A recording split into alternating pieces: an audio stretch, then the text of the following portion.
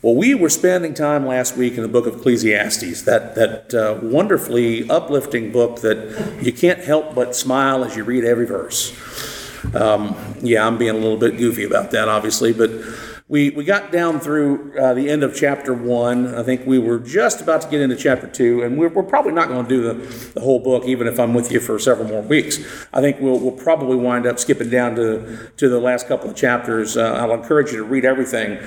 But last week we were reading through what the preacher, as he is typically translated here, this individual and what he is saying and how he's talking about all of the things that are under the sun and how they are, Barb, what would your Bible say? They're meaningless? Meaningless. And a lot of scripture, a lot of verses will be translated as, or versions will have it translated as vanity. And it's such a cynical approach to life as we read this. But let's keep in mind all the time that he's making a point by being ironic. As he continues to talk about everything that's under the sun and how absolutely meaningless he finds everything, he's trying to make the point that you'll never find satisfaction if you continue to look for it here on earth. If you wrap all of your hopes and all of your dreams, as we talked about, don't lay your treasures here, right?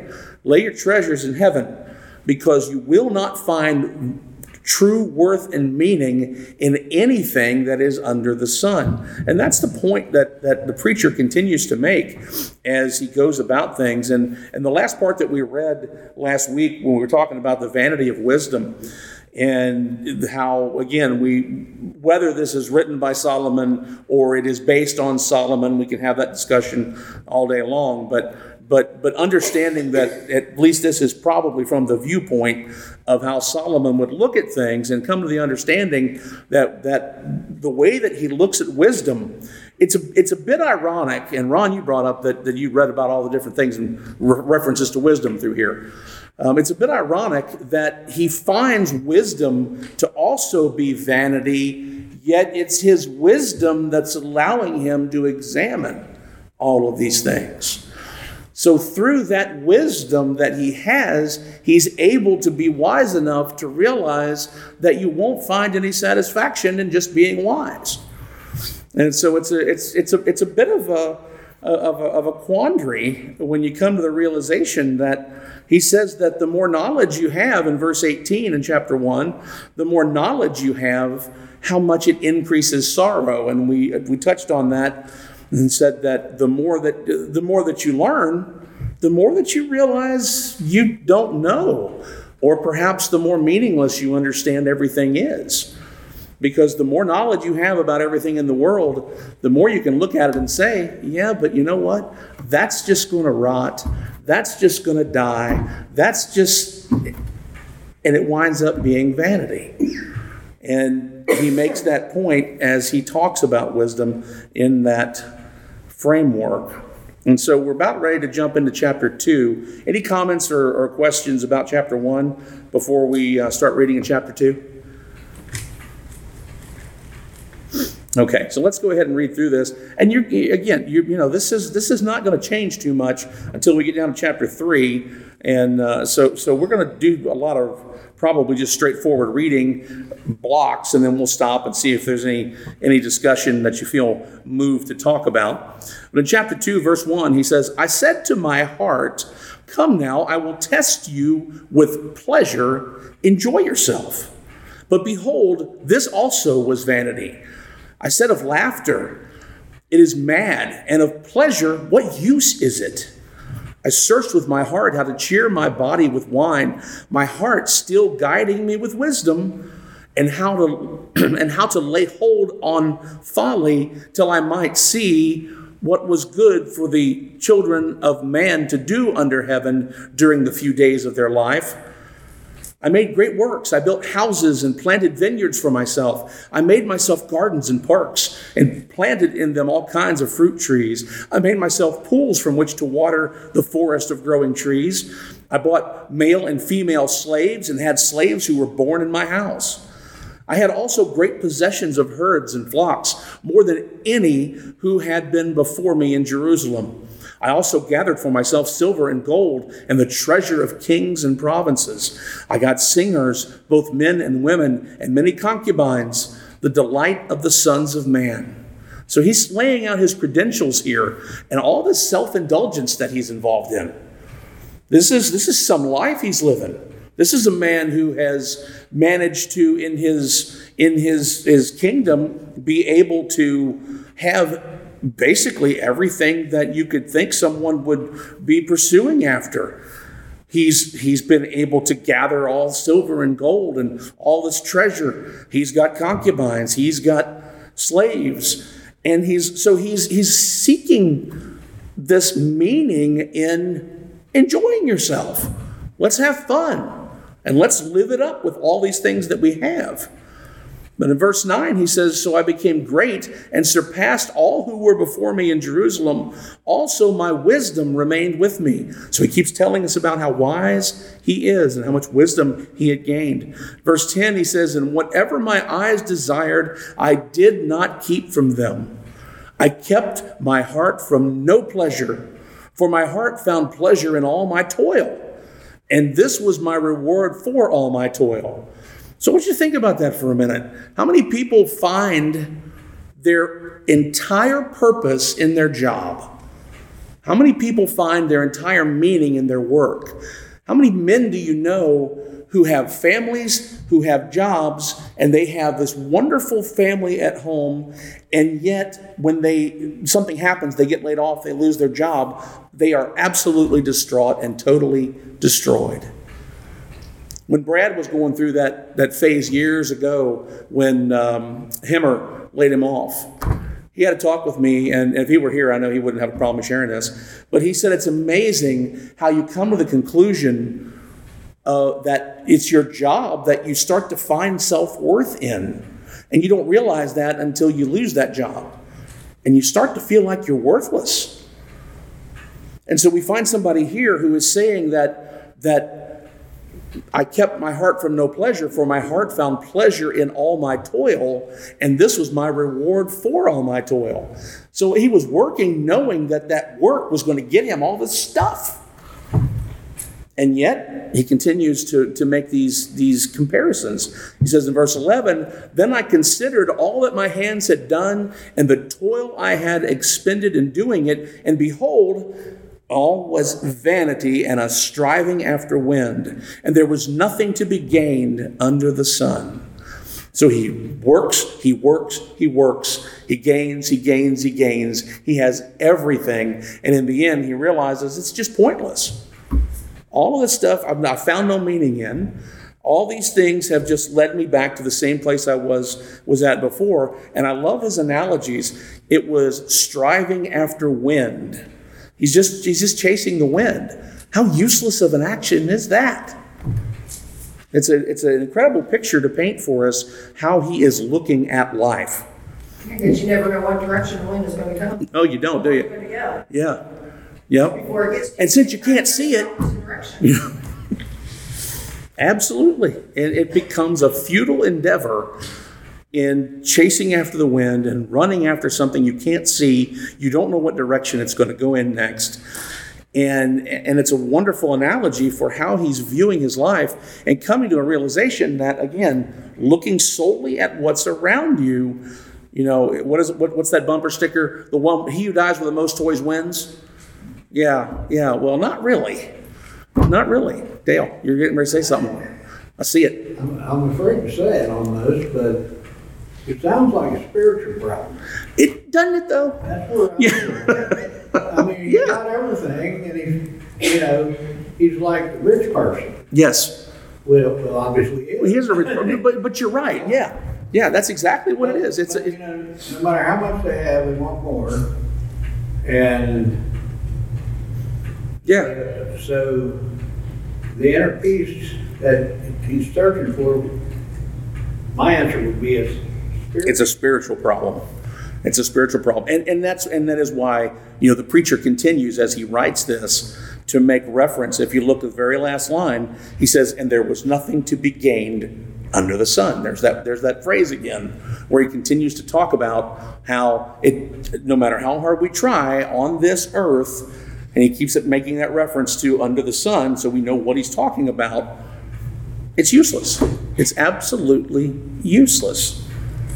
And I mean, how many times have you in life it's happened to me, I know it's happened to me a billion times, where you think to yourself, if I just had that, then everything would just be perfect.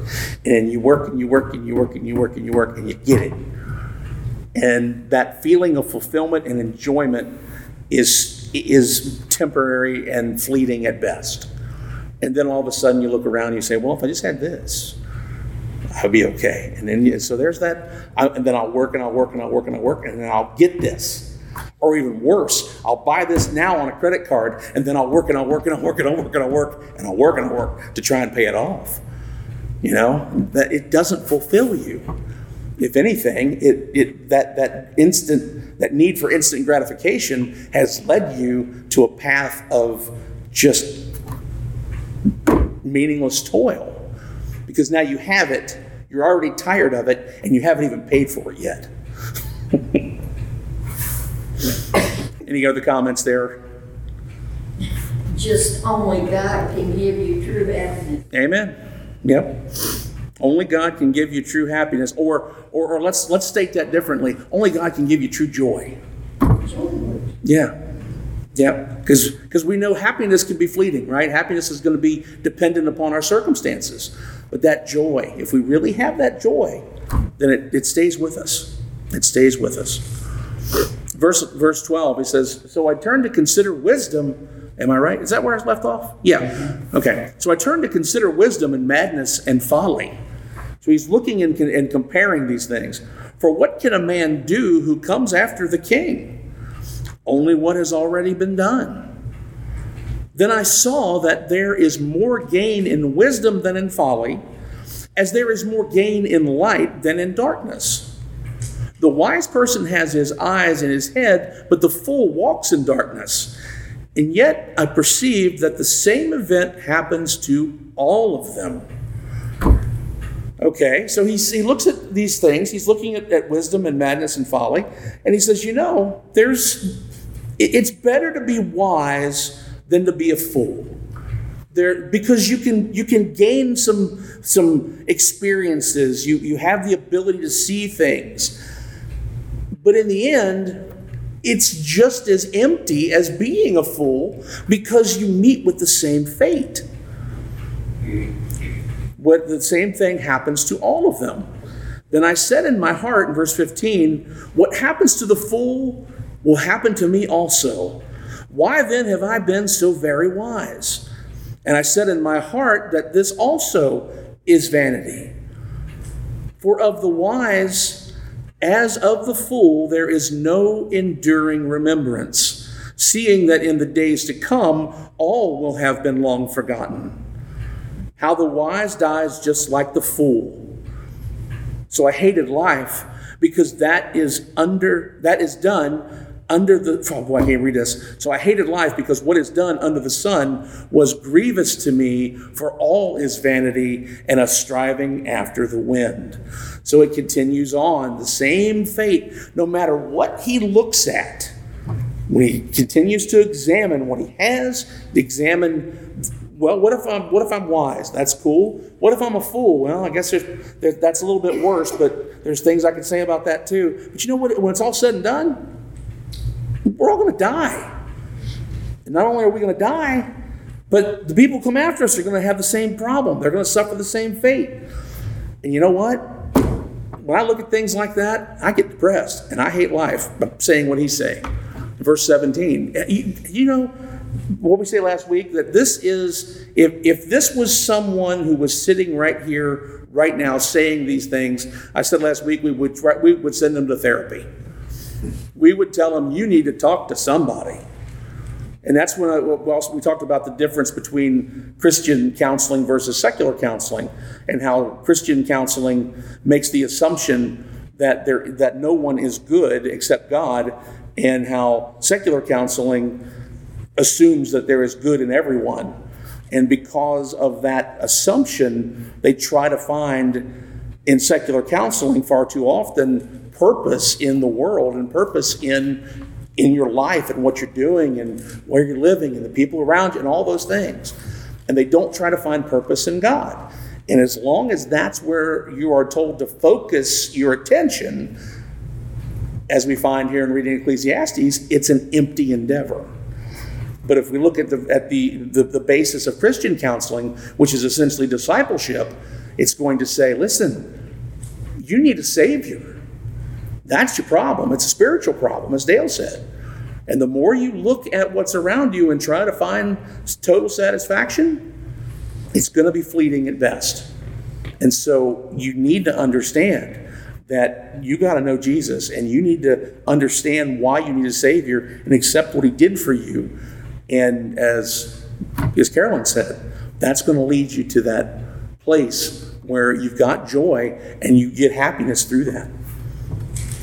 I read a lot of arrogance from verse 9 on, probably back further than that. Oh, yeah.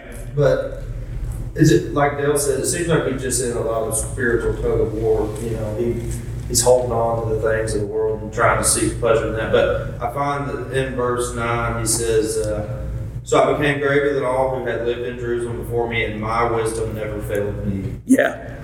Yeah. Like, it's godly wisdom isn't on the radar. It's his wisdom. It's His wisdom. Yeah. Yeah. So that really, I think it's a great point. It goes along with, you don't give credit where credit is due. You don't give God credit for what you have. You're just saying, this is mine. I got it. Yeah. And there's emptiness in that. That leads to more vanity. But you're right. I think the arrogance of, when you read through, I think it's the ESV Study Bible that says essentially this is him giving his credentials, laying out his credentials, and that's all well and good. But the bottom line is that he can lay out all the credentials he wants. He sounds arrogant in the process. Yeah, he's blowing his own horn, without a doubt. But the Apostle Paul, he gave the example of that he was content, whether he was in riches or whether he was in prison, that joy was there with him. Absolutely. Well, and the Apostle Paul is so unique. What was it? Matt Chandler always likes to say about the Apostle Paul. He said, you can, no matter what you throw at him, essentially, he's always focused on serving God. And he talked about how you can, we'll do this to you. Well, that's fine. I'll just praise Jesus. Well, we'll kill you. Well, that's okay. If I do, I'll be with Jesus. That makes it all right. Well, we'll throw you in jail. Well, it's okay.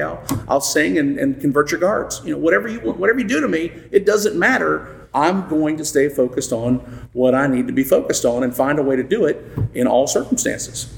And that's the exact opposite view. If he hadn't been in prison, we probably wouldn't have a lot. Oh, yeah, if he hadn't been in prison, my God, when would he have found time to write or to dictate, whichever you want to, however you want to go at it. But no, without a doubt. Yeah, without a doubt. Let's see. Where did we leave off? Here we go. So we're on verse 18, are we not? Yeah. All right. I totally messed my screen up. I was trying to get it back. Well, I did something here where I swiped and I took the whole thing. All my books were gone. So, verse 18. I hated all my toil in which I toil under the sun, seeing that I must leave it to the man who will come after me. What a view, huh? And who knows whether he will be wise or a fool. Yet he will be master of all for which I toiled and used my wisdom under the sun. This also is vanity. So he's looking at everything going, I'm just going to leave this to somebody else and they're going to enjoy it. Why should I even do all this? I mean, this guy is just getting, when you think he's at rock bottom, he lifts up the rock and digs a little deeper. But for this Solomon, he didn't, he inherited what his father did. So he himself really didn't build it. I mean, he built the temple. Yes, he did. Everything else that was there besides the temple came from his father. Those before him, so he never did anything himself. So in his view, he's looking at it saying, everything my father did came to me, and everything I'm doing is going to somebody else. So yeah, it's great that all this stuff is here, and it's great that somebody gets to enjoy this stuff, but what meaning is there in it for me? Because I'm just going to die and somebody else gets all my toys. I mean, it's a cynical viewpoint, but it's accurate because it's a spiritual problem. We're missing what is above the sun. We're missing what's beyond the earth, and that's really the whole point of what we're reading through. Let's see, I'll start back at 19. And who knows whether he will be wise or a fool, yet he will be master of all for which I toiled and used my wisdom under the sun. This also is vanity. Verse 20. So I turned about and gave my heart up to despair over all the toil of my labors under the sun. Because sometimes a person who has toiled with wisdom and knowledge and skill must leave everything to be enjoyed by someone who did not toil for it. This also is vanity and a great evil. What has a man from all the toil and striving of heart with which he toils beneath the sun? And notice he's qualifying all of this for being beneath the sun. Verse 23, for all the days are full of sorrow, and his work is a vexation. Even in the night, his heart does not rest. This also is vanity. And every now and then I like to stop, Barb, and throw that in there. Meaningless. Because it really does drive it home. Yeah, well, and then my other, in verse 23, it says, all their days work is grief and pain. Even at night, their minds do not rest. Yes. Yeah, and that line right there, and you can ask my wife, that probably describes me more than anything in this entire, all the verses we've read. It seems like for whatever reason, at night, my mind is busier than it is during the daytime. And it's that focus on we must accomplish things. We must do this. We must do this. And every now and then we need to stop. And we need to say, yeah, we need to do things. It's good to work well. It's good to give it your best. It's good to show people that a Christian cares about what they do. But when you let your work consume you, especially if it's for the pursuit of material things, and you think that you will find fulfillment in that, this tells us it's not going to happen. And so when you get there and you get what you were working for and you find that you're not happy, you shouldn't be surprised because you've been told. You've been told. One at Rockefeller, somebody asked him how much is enough, and he said, never enough. Enough is not enough. Enough is not enough. Yeah, I'm not sure if he said it or not, but somebody with lots of money. Yeah. Was asked, how much, is it going to take you to be satisfied? And he said there's never enough. Yeah, there are some people who are flat out never satisfied. I went, Ron, you can relate to this. I hate to keep bringing you and Meyer-Tool up, but there were years ago I flew up to Pennsylvania with Arlen and the pilot Norb, and we were doing a demonstration of a thing for a business up there, and we were getting ready to get out of the car, and Arlen looked at me and he says, "Are you nervous? Because I've never done this before." And I said, "Well, no, not really." I said, "I think I know what I'm going to do." And he said, "Well, listen," he says, "I'll tell you what, you get in there, just do your best." And he says, and I'll be satisfied. And we started to walk in, and we got about 2 steps across the parking lot, and he reached down and grabbed my shoulder. He says, "Hang on a minute. You need to know something." I said, "What's that?" He said, "I am never satisfied." He says, you might make me happy today, but you're going to have to keep trying again tomorrow." And I thought, okay, no pressure now, So. But there are, and he meant that, he meant that in a keep working, keep striving kind of way. But there are some folks who are just flat out never satisfied, no matter what. Anything else? Okay. Keep losing my place. 24? Yeah. There is nothing better for a person than that he should eat and drink and find enjoyment in his toil. This also I saw is from the hand of God. For apart from him, who can eat or who can have enjoyment?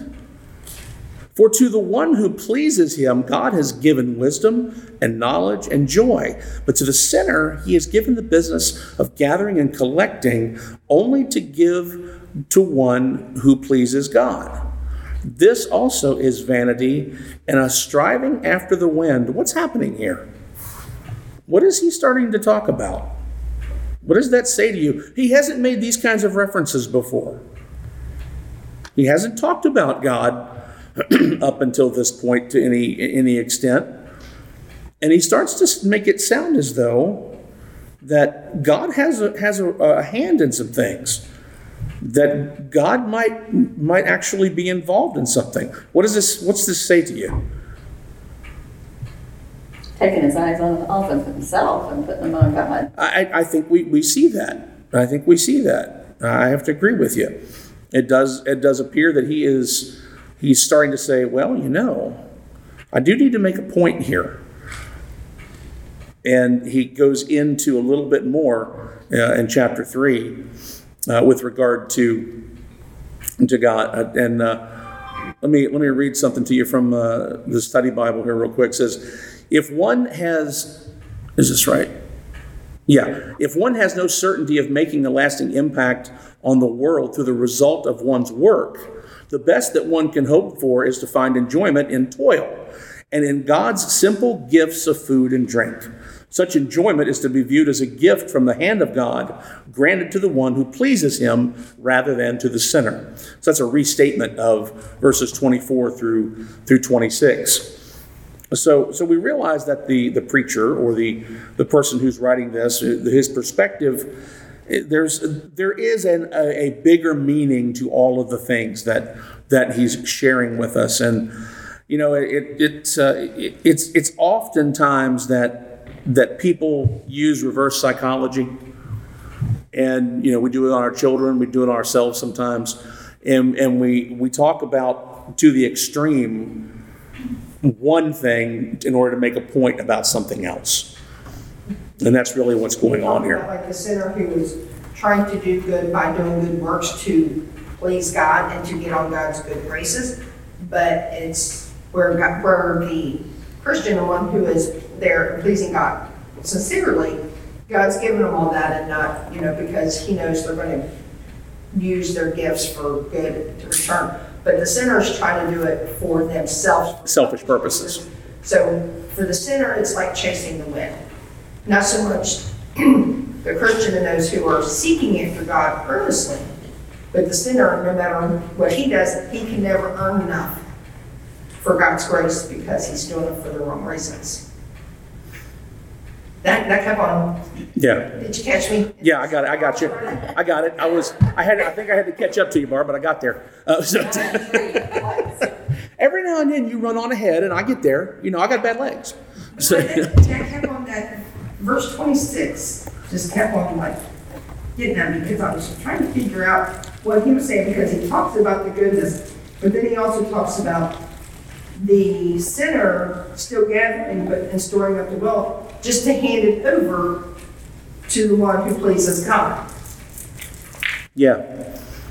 If you think about that restatement from I read from the study Bible, he's saying that such enjoyment is to be viewed as a gift from the hand of God, granted to the one who pleases him rather than to the sinner. So what if the sinner is getting those things?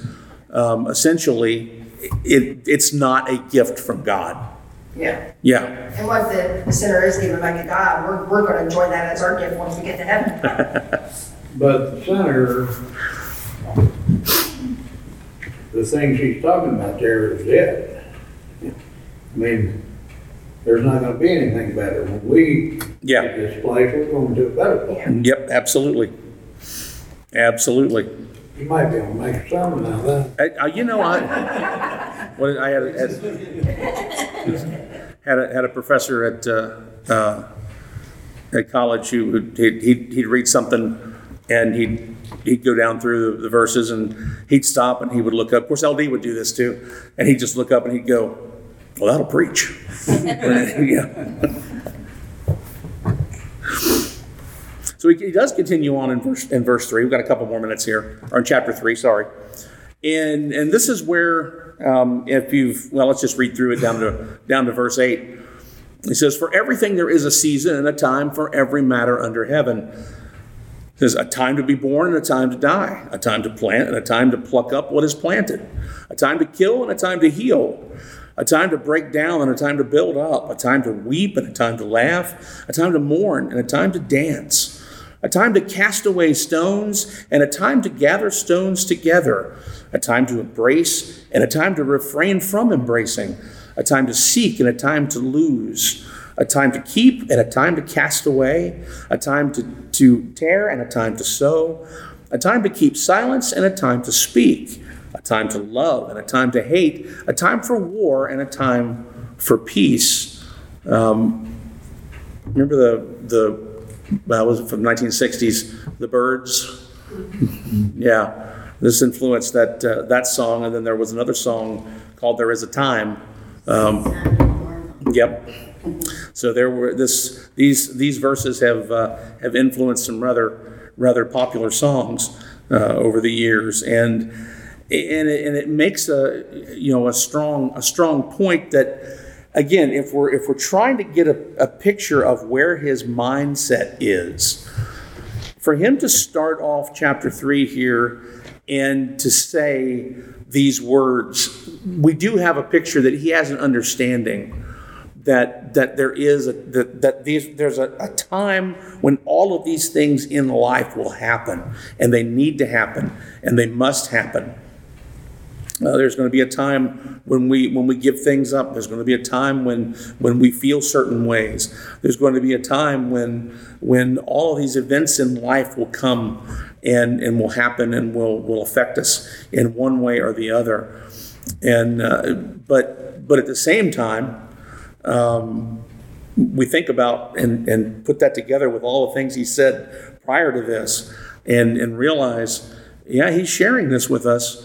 But is he thinking that all of these things are just pointless? Or is he starting to say that God's hand is involved in giving us these things, and God's hand is involved in leading us through these times? There's some thought that we can put into this, and try to say, where's he really coming from? 7:57 here. Don't want to keep you too late. I've been known to run over, and I don't want to do that tonight.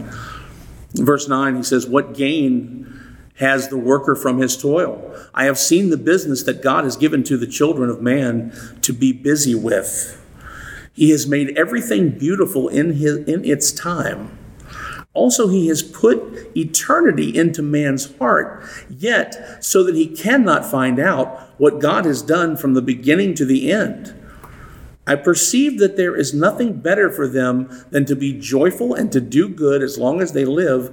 Also, that everyone should eat and drink and take pleasure in all his toil. This is God's gift to man." What is the significance of him saying that he has realized that God has put eternity into man's heart, yet so that he cannot find out what God has done from beginning to end? What is that? What's that mean? Well, he put it in there so we continue to search and seek him. Because Yeah. I mean, if we knew all the answers, we'd just say, "Oh, okay, well, I can sit back and don't have to worry about anything." But without knowing, we had to continue to seek him, seek his guidance on where our journey needs to go next. So that's one perspective, and I'll give you another one. Another perspective from the attitude that the writer seems to have with regard to life in general is it's a depressing thought that life continues after I do. Eternity is in my heart. I know that there is something after me. I know that life will continue on and it will continue to go. And because of that, it causes me to search for meaning in what I'm doing. And since I'm searching for meaning in what I'm doing, I'm going to find all of this to be useless, and it should lead me to God. That whole thought process, and if you think about this enough, you can drive yourself crazy. you can sit and think about, after me, everything keeps going. And there could be a part of you that says, I don't want that. I don't want to miss that. But then you have to say, well, if I look at it from that perspective, then I'm going to find emptiness. So if we really think about why did God put eternity in man's heart, there's got to be a bigger meaning. There's got to be something else to look at. So now we can turn to God, and now we can realize that there's fulfillment in Christ, and we can realize that when we filter things through the eyes of eternity, there is more than this.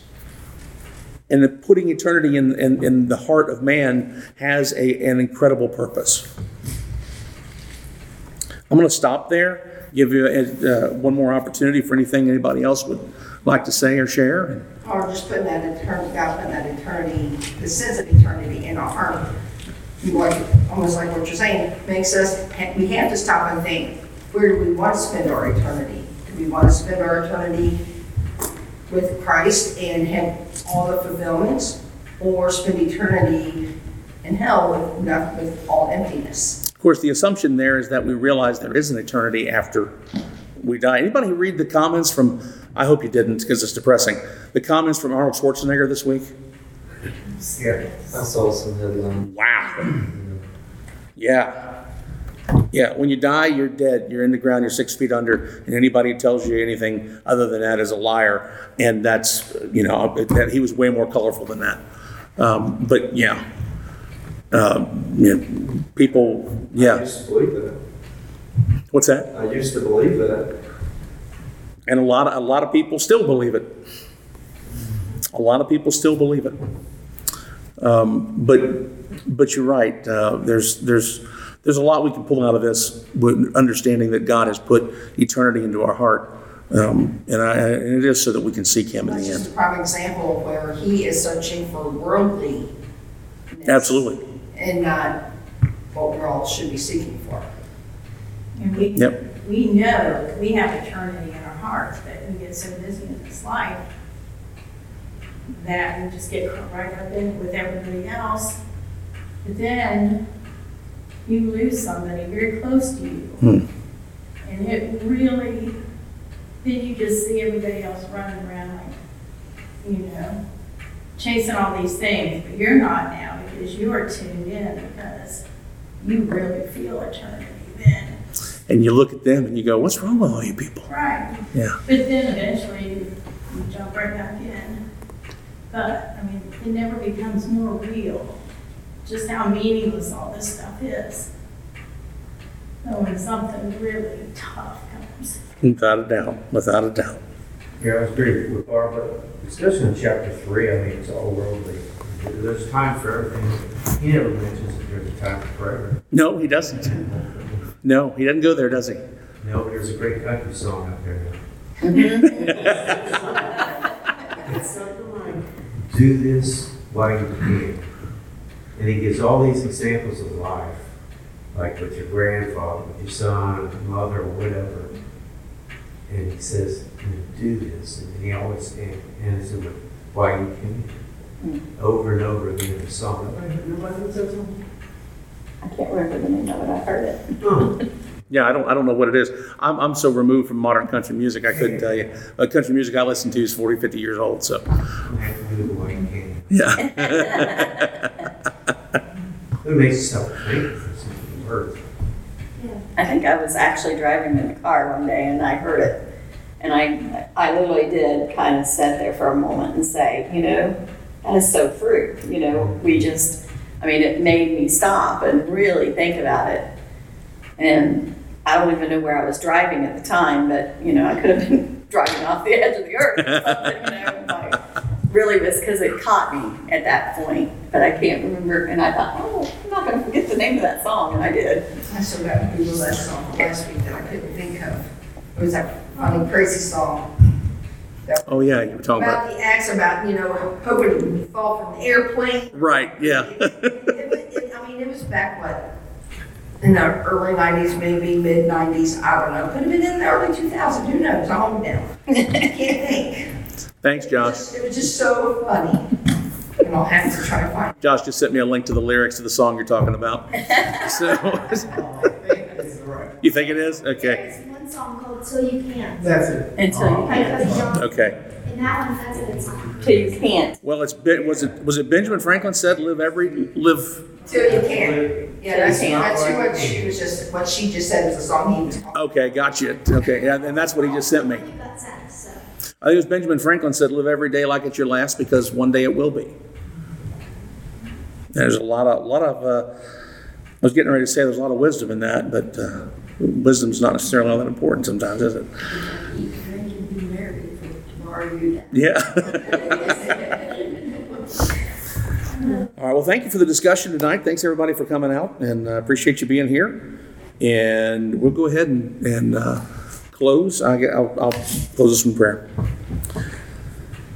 Lord, thank you so much for your word. Father, we are so grateful that you've preserved this for us to be able to sit here tonight, Lord, and just to talk about you.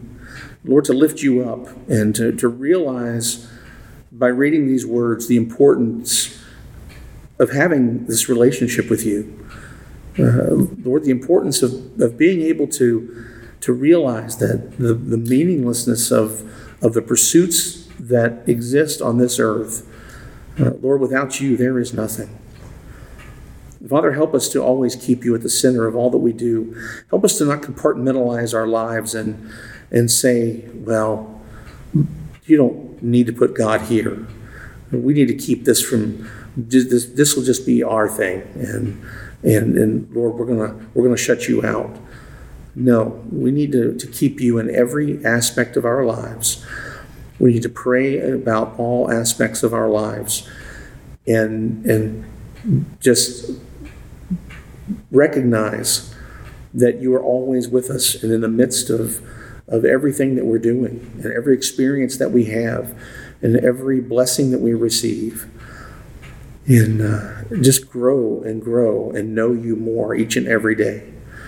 And Lord, help us to develop that relationship and to recognize that these earthly pursuits will never satisfy us. And Lord, thank you again for allowing us to do this evening. And thank you so much for all those who were able to be here. And we ask you to be with those who were not with us this evening and just watch over, protect, and guide them, Lord. And we look forward to what you'll do as we move forward. In Jesus' name, amen. Amen. Well,